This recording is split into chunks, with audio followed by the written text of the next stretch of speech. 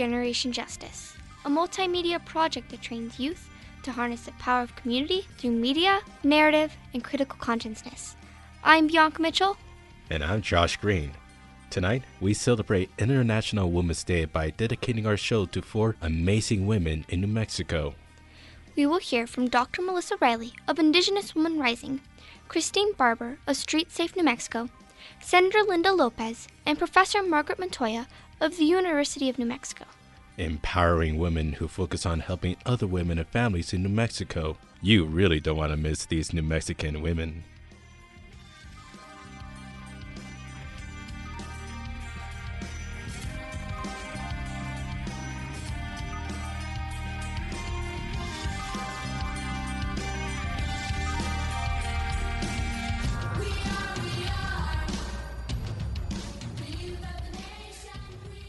Dr. Melissa Riley is from the Mescalero Apache Nation and is Executive Director of Indigenous Women Rising. She joins us to talk about the recent legislative advocacy and the importance of Indigenous women leadership. Speaking with Dr. Riley is GJ radio producer and youth coordinator, Kateri Zuni. This is Kateri Zuni with Generation Justice, and right now I have the pleasure of speaking with Dr. Melissa Riley, Executive Director of Indigenous Women Rising. Dr. Riley, welcome to Generation Justice. Thank you. And will you please introduce yourself a little more? As you mentioned in the introduction, my name is Melissa Riley, and I am the Executive Director of Indigenous Women Rising, which is a nonprofit organization that serves not just the state of New Mexico, but also other tribal indigenous folks around the country. I'm also from the Mescalero Apache tribe, but I live out at the Pueblo of Laguna, and I've been working in the field of human services for over 20 years. And I also serve as an instructor for a local university here in Albuquerque. And it's been quite a pleasure to share all of my knowledge, cultural and traditional experiences, incorporating that in the work that I do. It's wonderful to have you here. And if you don't mind, will you tell us a little bit more about the work and the mission of Indigenous Women Rising? Yes. So Indigenous Women Rising, we have 3 founding mothers to our organization, and our mission is really to just break down the barriers that prevent women from excelling in their communities and beyond, and that we also want to help in breaking down the barriers that limit our body sovereignty, our ability to make decisions on behalf of our own selves and our families and our communities. And we are involved in 3 different types of programming at Indigenous Women Rising, and that is when we have, as far as I know right now, still the only Native American only funded abortion funds here in the country. And we also have another program that is focused on Indian sex education, which attempts to provide a safe opportunity for young men and women, also any sexual orientation, to share a little bit more about their own sex education experiences and how we can break down those barriers and those misconceptions so that we have more healthy discussions about what sex education is and our own sexuality. And our third program is related to breastfeeding and birth justice and advocating for more mothers and more families to engage in the opportunity to breastfeed, which is considered our first sacred food. And our birth justice is our efforts are working towards allowing families to experience birthing at home instead of an institutional birth. We have other organizations around the country that are taking notice about the work that we do. And why that is so important is because this has been a very tough conversation. And when I talk about getting rid of the barriers and in giving voice to Indigenous women, a lot of this has been met with some controversy, opposition from even women and men in our tribal communities about their opinions of the work that we do, and it hasn't been all positive. With that being said, we have to keep moving, because in order for us to continue to do the work that we do and to do it with integrity, we have to walk the talk. You know, we can't just talk about body sovereignty and women's rights, Indigenous women's rights. We have to really be the people that we say that we are and lead. And I think right now that we are really breaking some glass ceilings within our tribal communities and opening up the discussion and getting people to talk a little bit more about why it is so important to have a voice and a choice over our healthcare decisions. This year's legislative session is nearing an end, but I know that Indigenous Women Rising is working on some really important bills. Can you let me know about what pieces of legislation you're working on? One of the most important ones that I want to bring to your audience today is we are actively working with House Bill 51, which repeals an unconstitutional law and removes abortion from our criminal code. And we have been working in collaboration with several other organizations, also referred to as the C4C, the Coalition for Choice. And we are one of two Native-run organizations involved in this coalition. And our work has been not just working in partnerships with these other organizations, but really getting up to the roundhouse every day and talking to our state senators or, everyone, the legislators, about the importance of body sovereignty. And that's how we like to frame it. And I must say that this year has probably been the most enlightening as far as people's passion on both sides of the aisle regarding this House bill. But because of our mission and because of what we so much believe in at Indigenous Women Rising and the work that we do, we believe that this is in line with our mission, breaking down those barriers, ensuring that women have autonomy, that they have body sovereignty to make these decisions. And it's not always a social active sexually active result of someone's activity. However,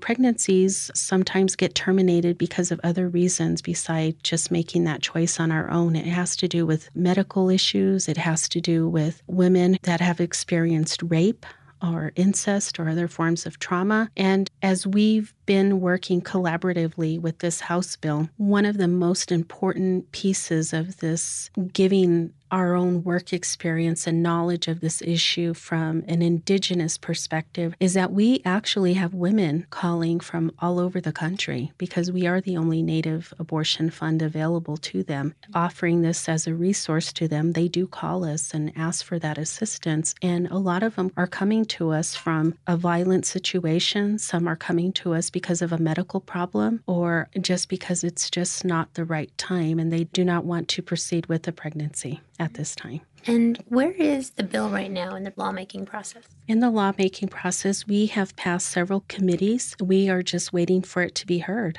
on the Senate floor. I believe right now we have a lot of support for the bill. And as I mentioned earlier, it's been an emotional journey for both sides of the aisle. And it's, I think, brought to light a lot of people's emotions, and it's stimulated a lot of probably forgotten feelings about either their own experiences, their religious beliefs, and so forth. So although I don't oppose that, I embrace it because I think that's what makes us so unique as a country, is the diversity and the difference of opinions. And I think that everybody has a right to be heard. But at the end of the day, this has to do with our ability to make decisions with our own free will. Speaking of the legislative session, for this very program, we actually also interviewed Senator Linda Lopez regarding her bill for data on missing and murdered Native Americans. I believe it's raised. Can you comment on that bill or even the issue of missing, murdered, and murdered Indigenous women? I am so pleased to have had a conversation with Senator Lopez over a week ago. My colleagues and I were allowed to visit with her and to express our sincerest thank yous to,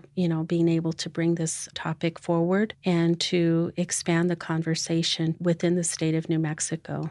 The issue regarding murdered, missing Indigenous women, as was discussed last week, March 1st, for Indigenous Women's Day at the state capitol, a lot of what we have seen in the past is a lack of opportunity for law enforcement or other criminal justice agencies to accept a missing persons report after a certain period of time. And it has been a long time coming that, we've had a lot of Native women, not just here in the state of New Mexico, but all over the country, especially in the highline areas of our state or the border states, who have experienced women missing from the communities. And although the discussions that I've heard at the national level, it's almost like a romanticized type of topic where, the woman is missing and she's held captive, or, it's kind of dramatized in such a way, and through movies as well. We're actually bringing more realistic information to this. I think at Indigenous Women Rising, our organization is also pushing through conversations that have to deal with accountability. We really need to look at areas of enhancement within our tribal communities and for our urban Indian populations. As we get through this conversation, we really need to ask ourselves, why is it that women migrate off the reservation if they're not forcibly taken? Why is it that we are seeing women leave? That has to do with employment, lack of economic opportunities, education, healthcare. Sometimes our own criminal justice systems, our social systems are not adequate. If women go and report rape or other forms of violence committed against them, sometimes within our tribal communities, we don't have the capacity to address those needs, or we don't have law and order codes that are up to date, that provide proper justice and advocacy. So there's many other reasons, I'm sure, besides what I'm listing, of why women leave, why they feel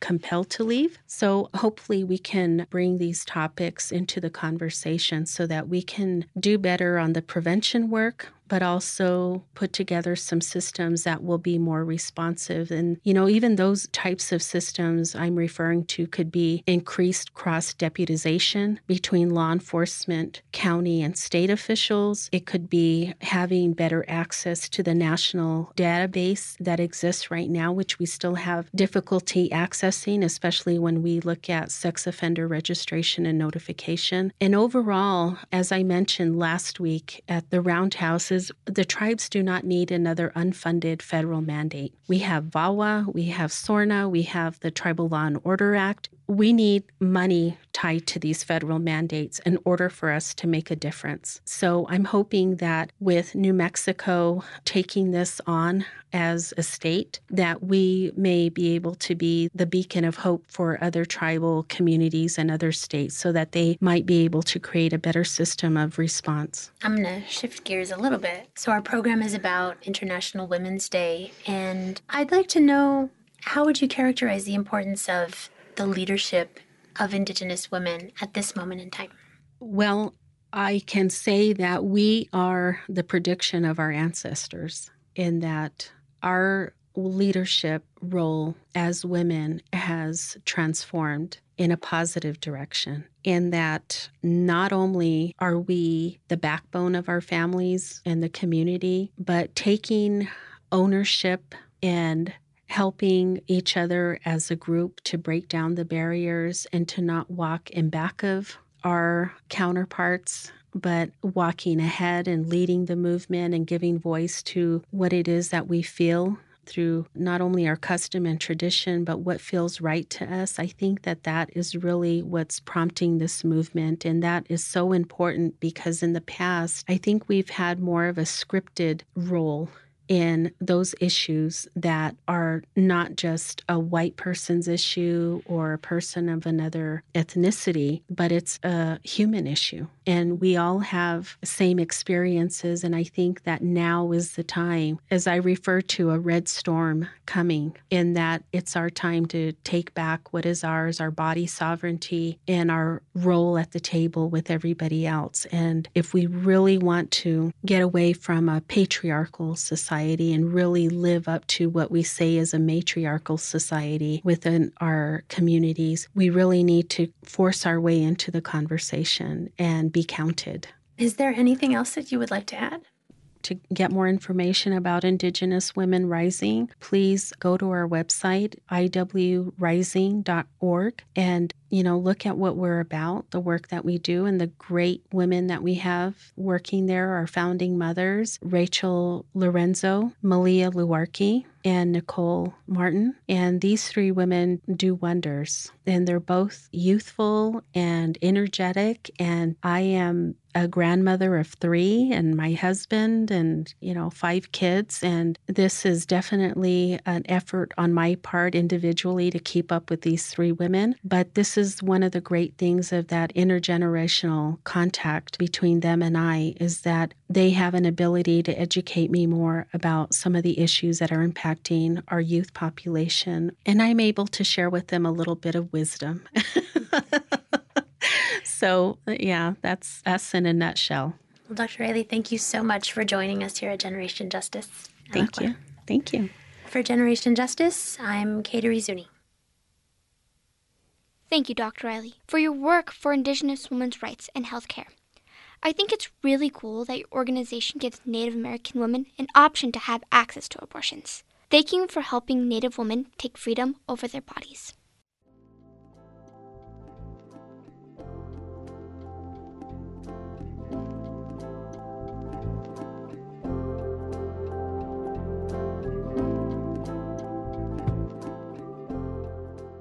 Our next segment is with Christine Barber, Executive Director of Street Safe New Mexico, a nonprofit that addresses the harmful consequences associated with life on the street for women. Speaking with Christine Barber is Media Justice intern Kenya Alonso. This is Kenya Alonso with Generation Justice, and I'm speaking with Christine Barber of Street Safe New Mexico. Christine, welcome to Generation Justice. Thank you, Kenya. Will you please tell us more about yourself? I am the executive director of Street Safe New Mexico. We're a nonprofit that works with women on the streets of Albuquerque, but then also we work with women across the state who are sex trafficking victims. Thank you. Could you tell us more about the work and mission of Street Safe New Mexico? Our mission sounds really easy or simple on the surface. It's really just to make connections with women who are currently in situations where they might be exploited, especially in ways where they might be either forced to sell sex by another person or forced because of circumstances to sell sex. So we go out and we stand in the middle of a parking lot and we put bins of clothing on the ground. We put out pads and tampons. We put out baby wipes, and then we give out chocolate. And we say, "Hi, how are you?" We've been doing that for 10 years. And so that has given us relationships with all the women on Central. And it is a way for us to make those connections and to give them services if they need it. Great, thank you. How did you come to do this work on behalf of women? So in 2009, as most people probably remember, in February, they found the bones of the women who were killed on the West Mesa. And so at the time, I was volunteering for a homeless organization. And I thought to myself, how could that many women go missing? So between 2003 and 2004, 11 women go missing. How does it happen that many women go missing and we not throw some kind of massive fit? But instead, we didn't find them and we didn't even know they were missing until their bodies were found in 2009. That is so not okay. So I was talking about this to other volunteers, and one of the women turned out to be Cindy Jaramillo. She had been doing dates in 1999 when she had been kidnapped by a serial killer, David Parker Ray, the toy box serial killer in Elephant Butte. And he was getting ready to kill her, and when she escaped. And so she said to me that her family, even though her entire family is in town and love her dearly, they wouldn't have reported her missing for days, if not weeks, just because of the lifestyle. And what she said was that she just wanted there to be a group that paid attention, to be that group that says, these women are going missing or these women are having an issue, and be the advocate for them. And so that's what we did. And we got started. And that's how we made Street Safe. Well, great. Thank you so much for the work that you're putting into it. So it's March, which means National Women's Day. What does that day mean to you? I think it means that we get to celebrate all women, even those that are invisible to a certain extent, and that we also have to look at some hard truths and some hard realities about certain populations of women. So the women on the street, they are both vilified, and then they're also both desired by certain men. So what have we done as a society to help them? What have we done as a society to contribute to that? And as women, what do we need to do about that? Could you tell me about some of the barriers that you and your organization feel that you have broken or want to break? As an organization, Street Safe has started to break the taboo of talking about women who sell sex on the street and talking about prostitution and making it part of the conversation. And instead of this, titillating thing where it's like, hee, we're talking about sex, it's more of a, no, we are talking about women who sell sex. This needs to be a conversation. What I would want is, first of all, for people to stop viewing the women on the street in these very simple terms. Don't say, oh, that's just a prostitute and a prostitute is a criminal. Say instead, that woman is having to sell sex to get by. That makes her a victim. She's probably been forced at some point. She probably had to start underage. So have compassion instead of labeling. There's this huge segment of our population of women who are completely ignored and who we are comfortable with ignoring as a society.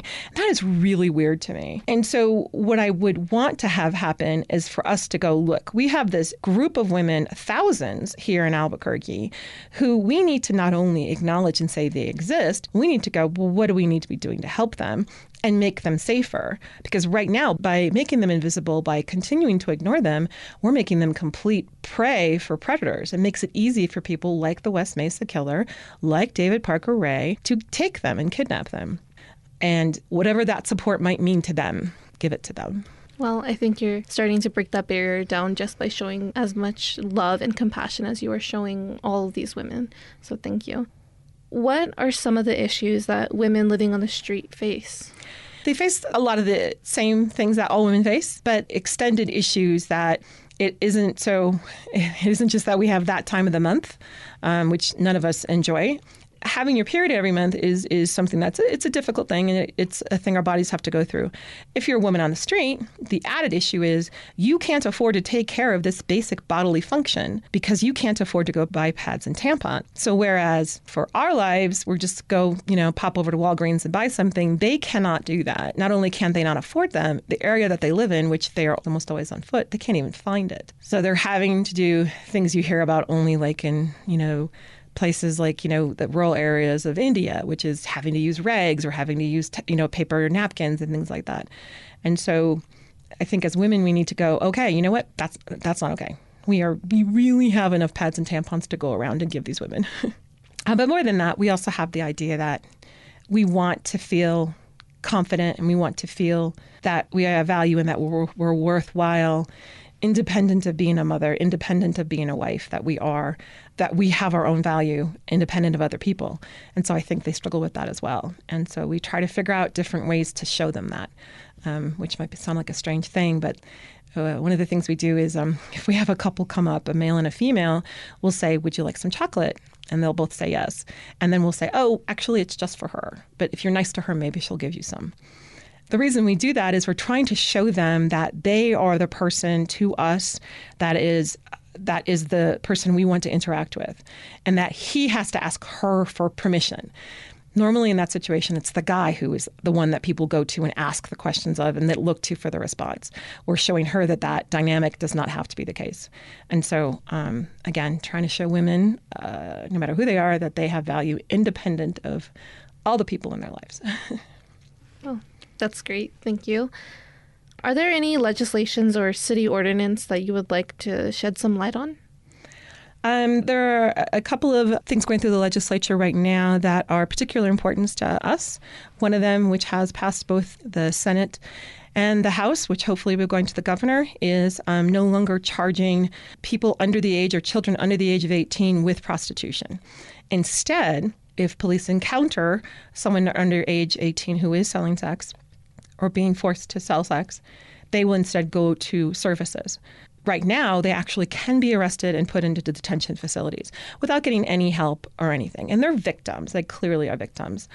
The other memorial we're asking Senator Lopez to put through is one that talks about teaching the signs of trafficking, how a trafficker might approach a teen, both boys and girls, because they're just as likely to be approached by a trafficker, how a trafficker might approach them, to teach that in schools.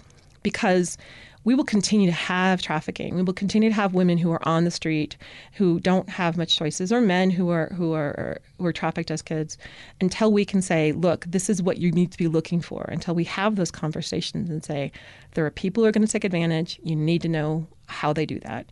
And so that memorial just says we need to look at that and start teaching that. How can the community help? The community can give us money. No, I'm kidding. But we are a small nonprofit. And so first, the community can help by seeing the women and having compassion and saying, you know what, this is what they've had to do. This is what their circumstances are, and not belittle them or not make it a joke that they're out there. And the second thing is to just look at their own reasoning behind how they look at women on the street. Is it because they just can't have another group to care about, which, okay, I get. Or is it that they have their own views on what it means to sell sex, and that if that view is inherited, meaning that you have never challenged that view. So, for instance, if you were brought up as I was, as a Catholic, you were selling sex is bad. Mary Magdalene did that. She ended up being, following Christ, but it's, that's bad. You shouldn't do that. Well, why? I think we just need to ask that question. And so ask yourself that question. And if you still believe it, fine. But at least ask yourself, is this something I actually believe, that this is bad for a woman to do this? There are 41 words in the English language that are synonyms for a female prostitute. There are 2 for men. So that just tells you that this is a gender issue, that women are definitely seen as the purveyors of bad and an evil intent when it comes to seducing, whereas men aren't. And that's just we are allowing that uncomfortableness and that the idea of taboo to ignore a whole class of women. Yeah, definitely. I agree that we need to go into our brains a little bit and ask ourselves, do I actually believe this? Is this something that, aligns with my morals? Or is this something that I've been told? Is this something that I was raised to believe? So thank you. Exactly. So it's like, yeah, were you raised to believe that that somebody on the street is inherently bad for what they have to do to survive? And if not, or even if you were, well, then let's look at that and see what the truth of that is. And ask yourself, do I want to continue to believe that? Because I think it's really easy for us to not question that. I certainly didn't question it. When I first got started, it never occurred to me. I think I was like anybody. I just didn't see women on the street because I was like, I don't need to worry about them. They're out there because of their addiction. They're out there because of whatever. I get to ignore them because of that. But the truth is, most of the women out there actually were not out there because they're addicted. 64% were not addicted when they started on the street. They became addicted because the life is so incredibly difficult after 2 years. So my whole process of I get to ignore them because they're addicted is not true. It's based on this whole fallacy that we have, this misconception I wanted to believe to make it easier to ignore them. And the truth is, that's not the truth. So once I challenge that, what do I think? Thank you. Is there anything else that you would like to add? So we are on social media. So we have our Facebook and Instagram accounts. And we also try to do a blog. And then if people are interested, we do put out a list of all of the men who are currently attacking women on the street. It's called the Bad Guy List. The women will come give us reports after they've been raped and assaulted. We put it onto a list, and then we hand it back out to them. All of that is available online, going back to 2008. We do, unfortunately, have to do new reports every single week. And so that's a really good resource for people to know, and it gives descriptions of the cars and the men and kind of what the situation was. Christine, I just really want to say thank you so much for taking the time to come in and be interviewed, to just talk with me. And I really want to just express my appreciation for all the work that you are doing. I admire you so much and I respect you so much just because of all the love and, once again, compassion that you are showing. It's something that takes a lot of, soul and takes a lot of heart. And so I just really, from the bottom of my heart, I really want to say thank you for all that you are doing. Well, and thank you so much for having me on Generation Justice and giving me the chance to talk about it. Great. Thank you. This was Kenya Alonzo with Generation Justice. Thank you, Christine Barber. I think it's safe to assume that many men and boys tend to think of women as objects when really we should respect them for who they are and provide more support in their lives.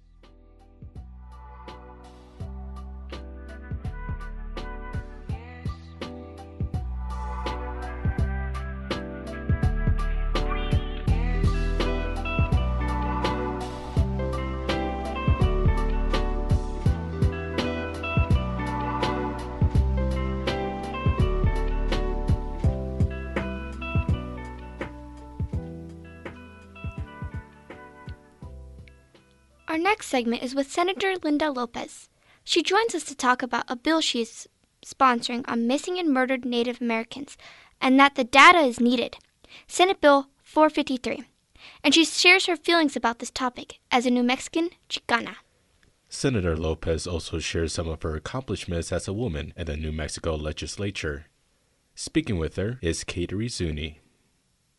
This is Kateri Zuni with Generation Justice, and I'm speaking with Senator Linda Lopez, who has served District 11 in the New Mexico State Legislature for 22 years. Senator Lopez, welcome to Generation Justice. Thank you very much. Hello. Thanks very much again for this opportunity to join you. And will you tell us a little bit more about yourself and your district? I, of course, am a state senator. I was elected in 1996, but officially sworn in 1997. And, of course, that means 22 years in the New Mexico State Legislature. And my district is in the southwest quadrant of Bernalillo County, so that's Westgate Heights and the South Valley. Wonderful. Well, thank you so much for joining us again. Since this week we're talking about International Women's Day, can you share with us a little bit of the experience that you've personally had that has helped to break the glass ceiling in the New Mexico legislature for women? I am the first woman elected from my community to go to the legislature. I was 31 years old when I was elected. Since my election, there have been other women that have come after me, so I feel that I broke through the glass ceiling, or broke ground to say.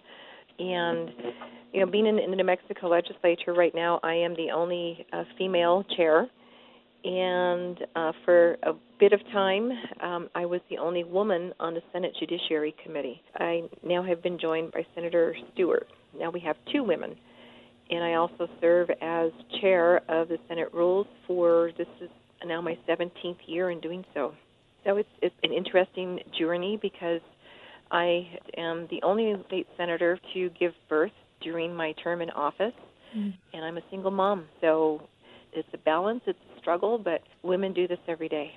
Yes, they do. Thank you so much for sharing that with us, Senator. It's really inspiring to, have an example like yourself to look up to, even outside of working in politics, just professionally in general. So thank you so much. This session, I know that you're sponsoring many, many bills, but in particular, will you please tell us about SB 453, which is for missing and murdered Native American data? Yes, and it's so sad to say that New Mexico has not been capturing data as is related to our Native American brothers and sisters. And where this all originated, for my information and for me to understand what we have not been doing, is listening, of course, to the national politics scene about Savannah's Law. And what I'm trying to do with Senate Bill 453 is to mirror what the federal law that was introduced last year, of course, didn't go anywhere because of some issues in the Congress. But instead of us waiting, I wanted for New Mexico to begin to move forward on collecting data. And what this comes from, of course, is that in this country we have an epidemic of murdered and missing indigenous women that we do not know, we don't keep track of, we have no numbers. And in learning and reading much more about that and looking at what is here in New Mexico with our lack of data, I just felt it was responsible that we need to do this. And in fact, what we had this past week at the legislature, we had our first Indigenous Women's Day at the Roundhouse. I was very proud to work with a group of women activists who organized it. So coupled with that awareness of having our Indigenous sisters present, it's just the right thing to do. Okay, thank you so much for that. And tell us some of what this bill means to you as a Chicana woman to be a part of this legislation. For me, and I mentioned this also too, because last month of February was the 10th anniversary of the murdered women that were found on the Southwest Mesa 10 years ago. Mm-hmm. 10 years of still families not having any closure. I mean, they know where their daughters are. It's part of that closure, but it's not total closure due to the fact that we don't know who killed the women. The case has not been closed. As I learned more last summer when I was approached by a group of indigenous sisters who had been in Denver for the Indigenous Women Rising movement that's been going across our country, they had asked if I could help them figuring out how we could move forward with a collection of data, how we could bring more awareness to this issue in our state. So it's been a journey since last summer for me as I began to read, educate myself on what we don't have with regards to those numbers. And again, it's relational to the women who were found here in my own district, in my own neighborhood, here in Westgate. There's no closure for them either. And the commonality of that, we are all women of color. It's almost as though we are invisible for venues that collect information, that share information, whether it be on the news media or wherever. And so for me, even with celebrating the Indigenous Women's Day, the conversation did wrap around too about the lack of information and how in New Mexico we have many of our Indigenous sisters who we don't know where they're at. Families know they're missing, but who's looking for them other than family? So for me, it's interrelated. For me, it's invisible no more. Great, thank you so much. So going off of that, there was a report recently released from the Urban Indian Health Institute that named Albuquerque the second highest city for cases of missing and murdered Indigenous women. Myself, as a Pueblo woman, Albuquerque is a border town of so many pueblos, and I don't only think about the numbers or, nameless faces, but I think about how very easily this could be my own cousins, my sister, my mother, my aunts, my nieces, and all the way down the line.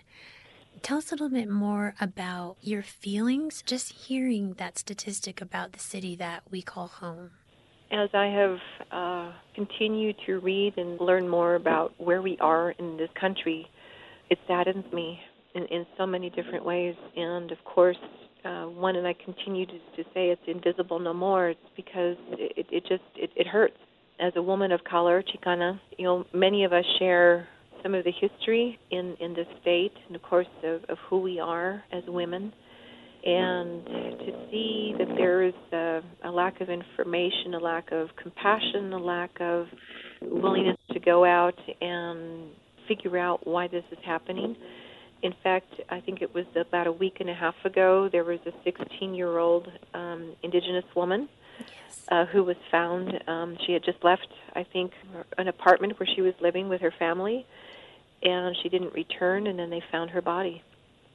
So we know who she is, but what are they doing to try and find out? I mean, for me, that's a question that goes to the City of Albuquerque Police Department, with the Sheriff's Department. It goes to our state police. It also works with police forces that are also in Indian country.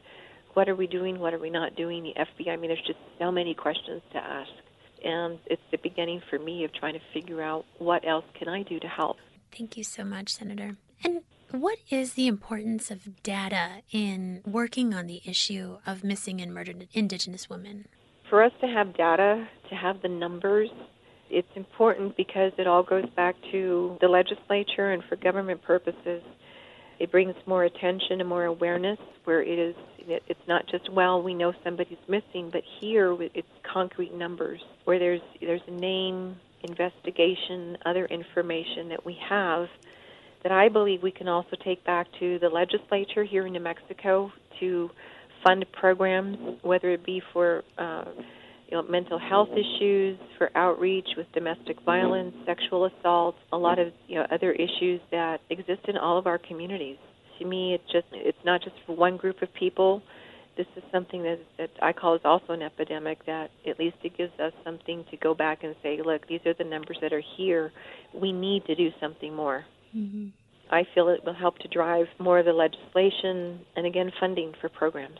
Great, thank you. And where is the bill now in the lawmaking process? Well, we still have 2 weeks left in the legislature, so a lot does happen these last 2 weeks. It is in Senate Public Affairs for a hearing, I do believe, this coming Tuesday. Once it gets out of that committee, it'll go on to Senate Judiciary, out of Judiciary onto the Senate floor, and then onto the House for a hearing. My belief, my hope is that it'll get through both chambers and up to the governor's office for her signature by next Friday. Great, thank you so much. And how can our listeners show their support for this piece of legislation? Please call the governor, let her know that this legislation is coming her way, and ask for her to please sign it. Always a phone call or an email to committee members on either the Senate Public Affairs Committee or Senate Judiciary. Let them know that your listeners are supporting. Great. Thank you so much, Senator Lopez. And is there anything else you would like to add? What I'd just like to ask is that everyone who is listening, for our Indigenous sisters, that the invisibility need not be anymore, that we all have to work together as women of color. It's one of the sayings that is out there, but it's true. United, we will not fall. We need to work together on this because it affects each one of us in many different ways. Great. Thank you so much, Senator, for taking the time for us. And thank you for participating in our International Women's Day production. Well, thank you, and thank you for what Generation Justice does in our community, too. For Generation Justice, I'm Kate Arizuni. Thank you, Senator Lopez. I'm happy you're taking the initiative of fixing this epidemic on overlooked information on missing and murdered Indigenous women. On this International Women's Month, we want to thank you for advocating for women and children.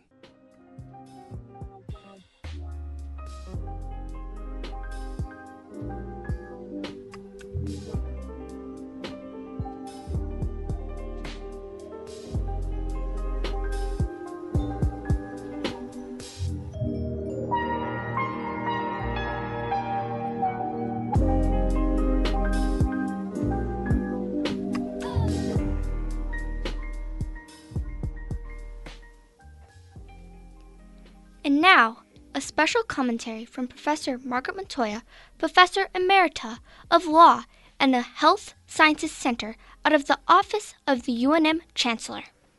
Professor Montoya has been at UNM for 30 years, working on creating access for New Mexico's communities of color to education and law and medicine. She is a scholar on issues of race, ethnicity, and gender, and uses storytelling to increase understanding about creating a more inclusive educational climate. Professor Montoya shares a commentary of the constitutional amendment to increase funding for children's ages birth to 5, called the Early Childhood Education Amendment. Buenas tardes. Yatahe.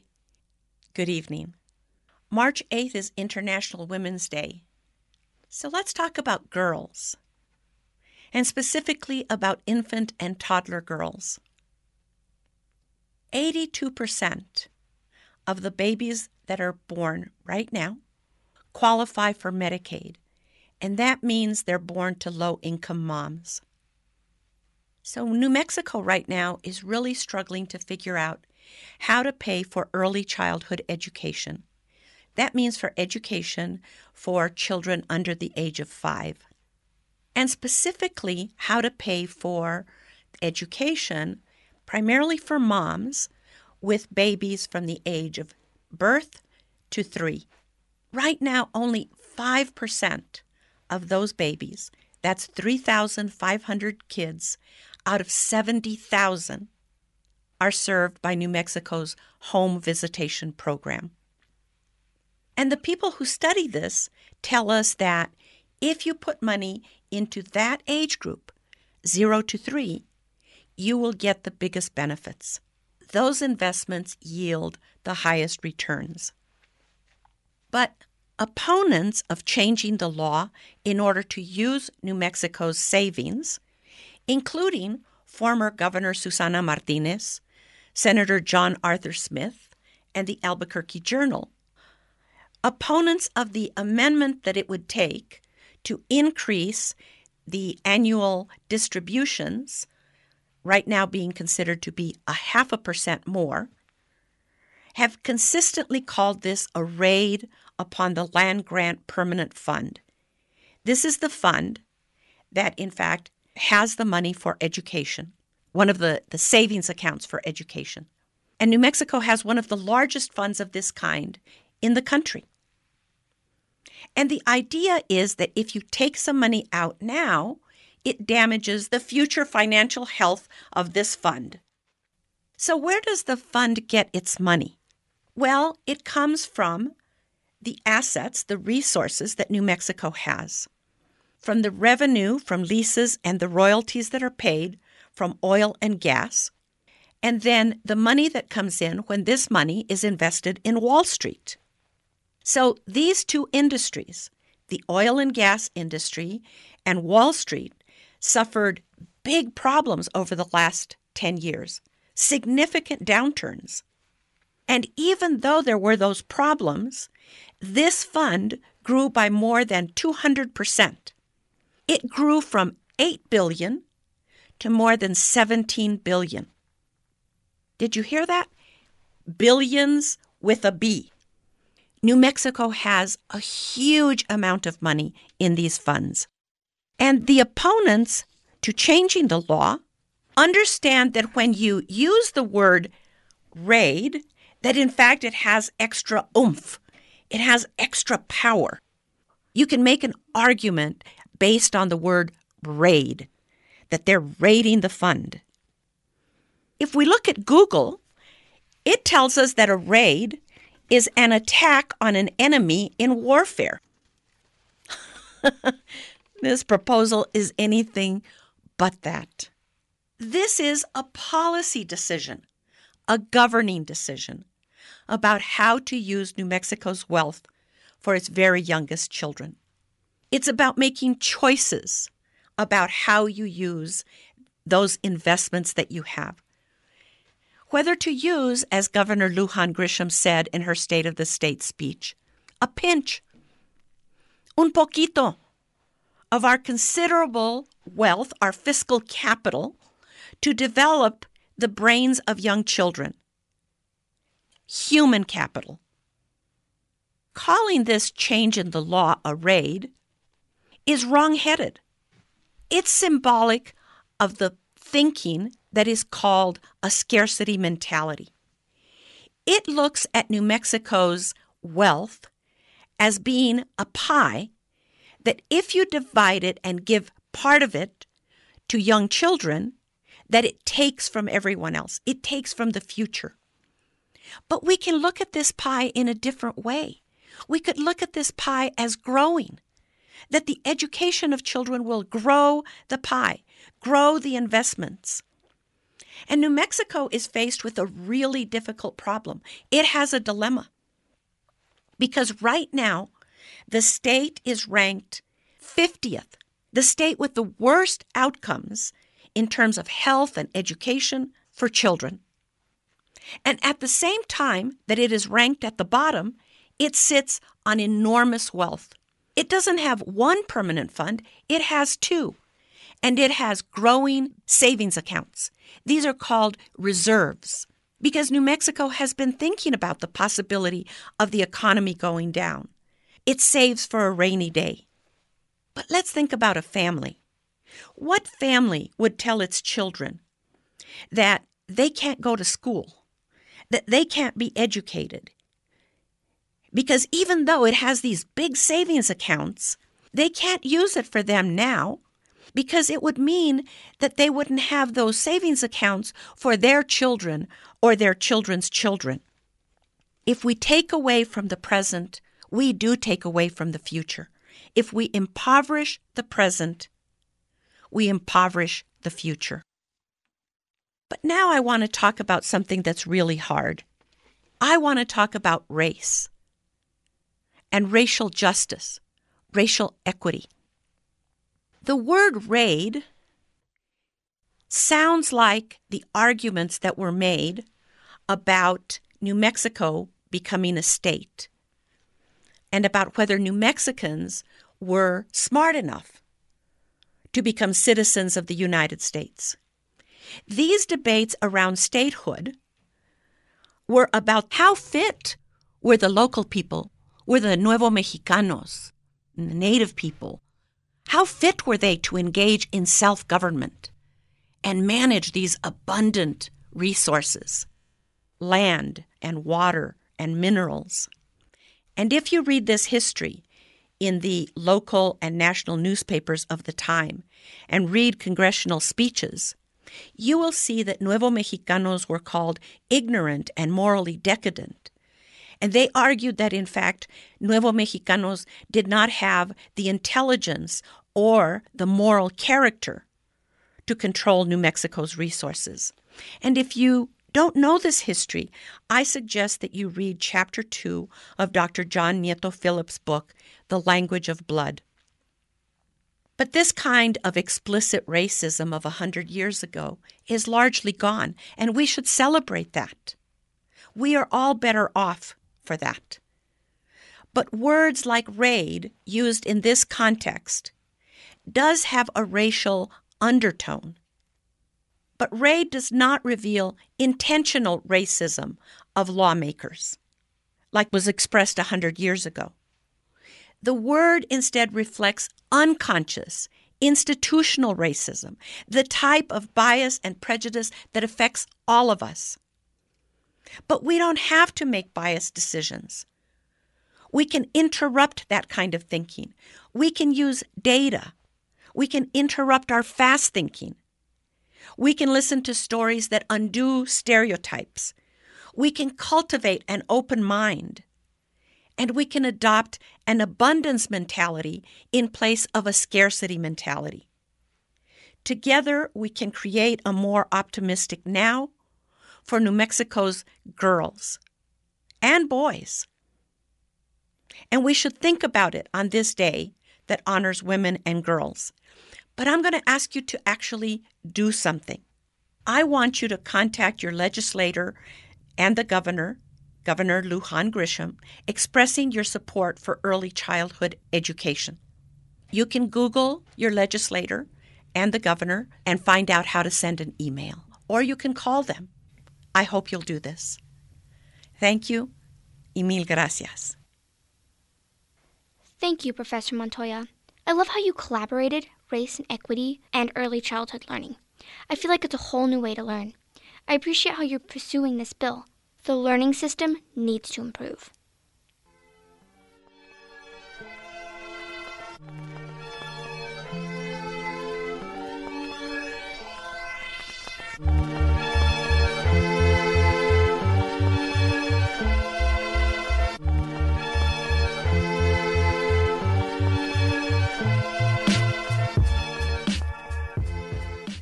We hope you've enjoyed this hour with inspiring women.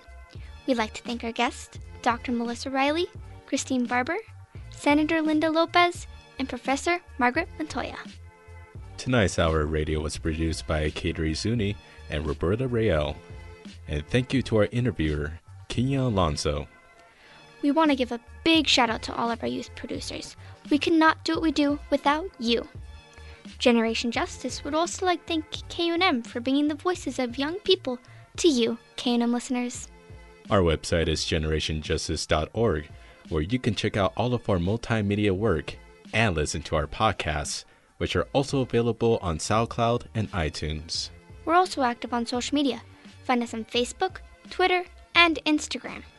Generation Justice is funded by the W.K. Kellogg Foundation, with additional funding from the McCune Foundation, the Kuhn Alma Health Foundation, and of course, all of you who have contributed to our project by visiting our website and clicking Donate.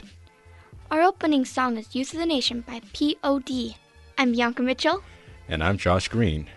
Coming up on KUNM is Spoken Word, so stay tuned and join us next Sunday at 7 o'clock. Good night.